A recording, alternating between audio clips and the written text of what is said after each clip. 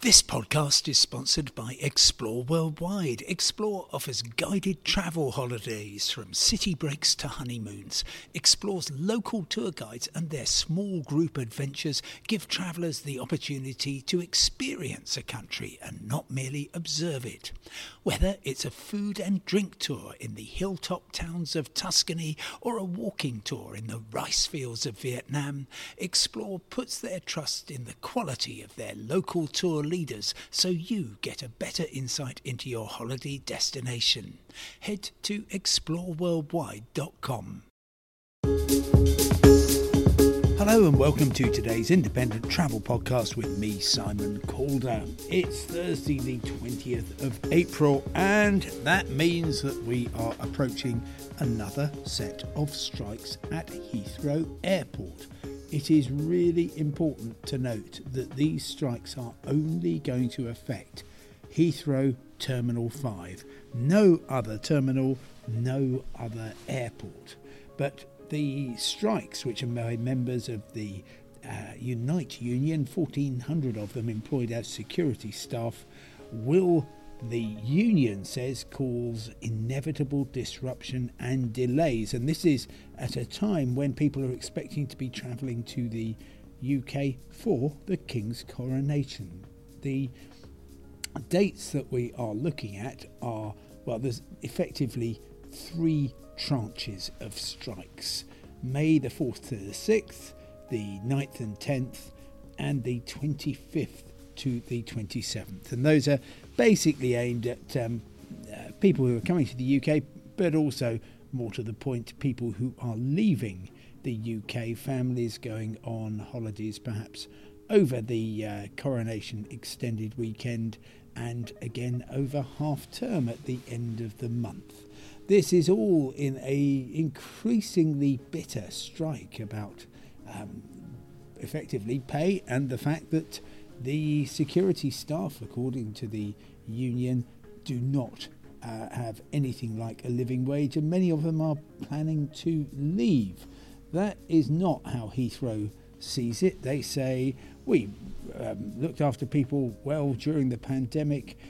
We've just actually stepped up our offer with a lump sum of over £1,000. The union turned that offer down without putting it to members, and the union says that the average Heathrow security officer earns a basic £6,000 a year plus a £4,000 shift allowance, and that represents a 24% real terms cut since 2017, and 1 in 3 approximately security officers are planning to walk out.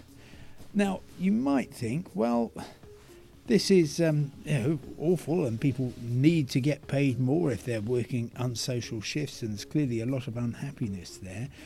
Why, given the reputational and financial damage that these strikes are causing, why isn't the airport, which employs security staff directly, they are actually any airport's main body of workers, why don't they just up the pay offer by a couple of percentage points rather than have a lot of strikes planned, which, even if they don't have much impact, and we'll come to that in a moment, are going to cause British Airways to cancel more flights, because that's what Heathrow asked them to do last time.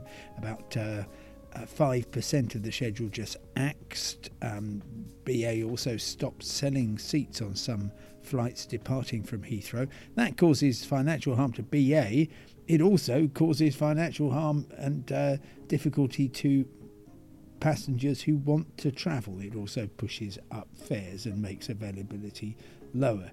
So there's a lot of harm going on, but the airport bosses are very keen not to be seen to be giving in to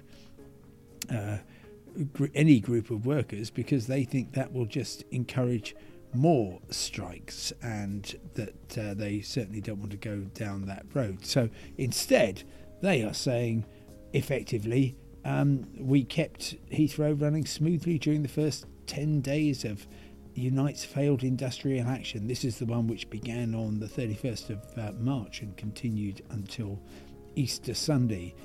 The airport says passengers can have confidence we'll do the same again this time. We won't let Unite disrupt the flow of visitors to the UK during such an important period for this country. Worth thinking about which flights are going to be cancelled. Mostly BA routes with multiple daily departures. There are a lot of domestic services too, particularly Belfast, Edinburgh, Glasgow, Manchester are likely to be reduced. There's also going to be, I imagine, a lot of cuts to destinations such as Dublin and Nice and Geneva and Dusseldorf. Those are the usual suspects when it comes to cancellations. There's multiple departures, and so people can just be moved a couple of hours before or earlier. Long haul departures unaffected, except of course if you've got a short haul trip as part of a longer journey, that is going to be inconvenient. I have asked British Airways to comment on this. They haven't done so far, but it will have an impact, but most of it will be felt indirectly rather than by, oh my goodness, there's a 2-hour queue. When I went to see what was happening last time at Heathrow, at Terminal 5, there did not seem to be too much impact. So once again, let me give you those dates. It's 4th to the 6th, 9th and 10th, and 25th and to 27th of May, and that's only Heathrow, and it's only Terminal 5. Thank you very much indeed for listening. I'll talk to you again tomorrow. Goodbye.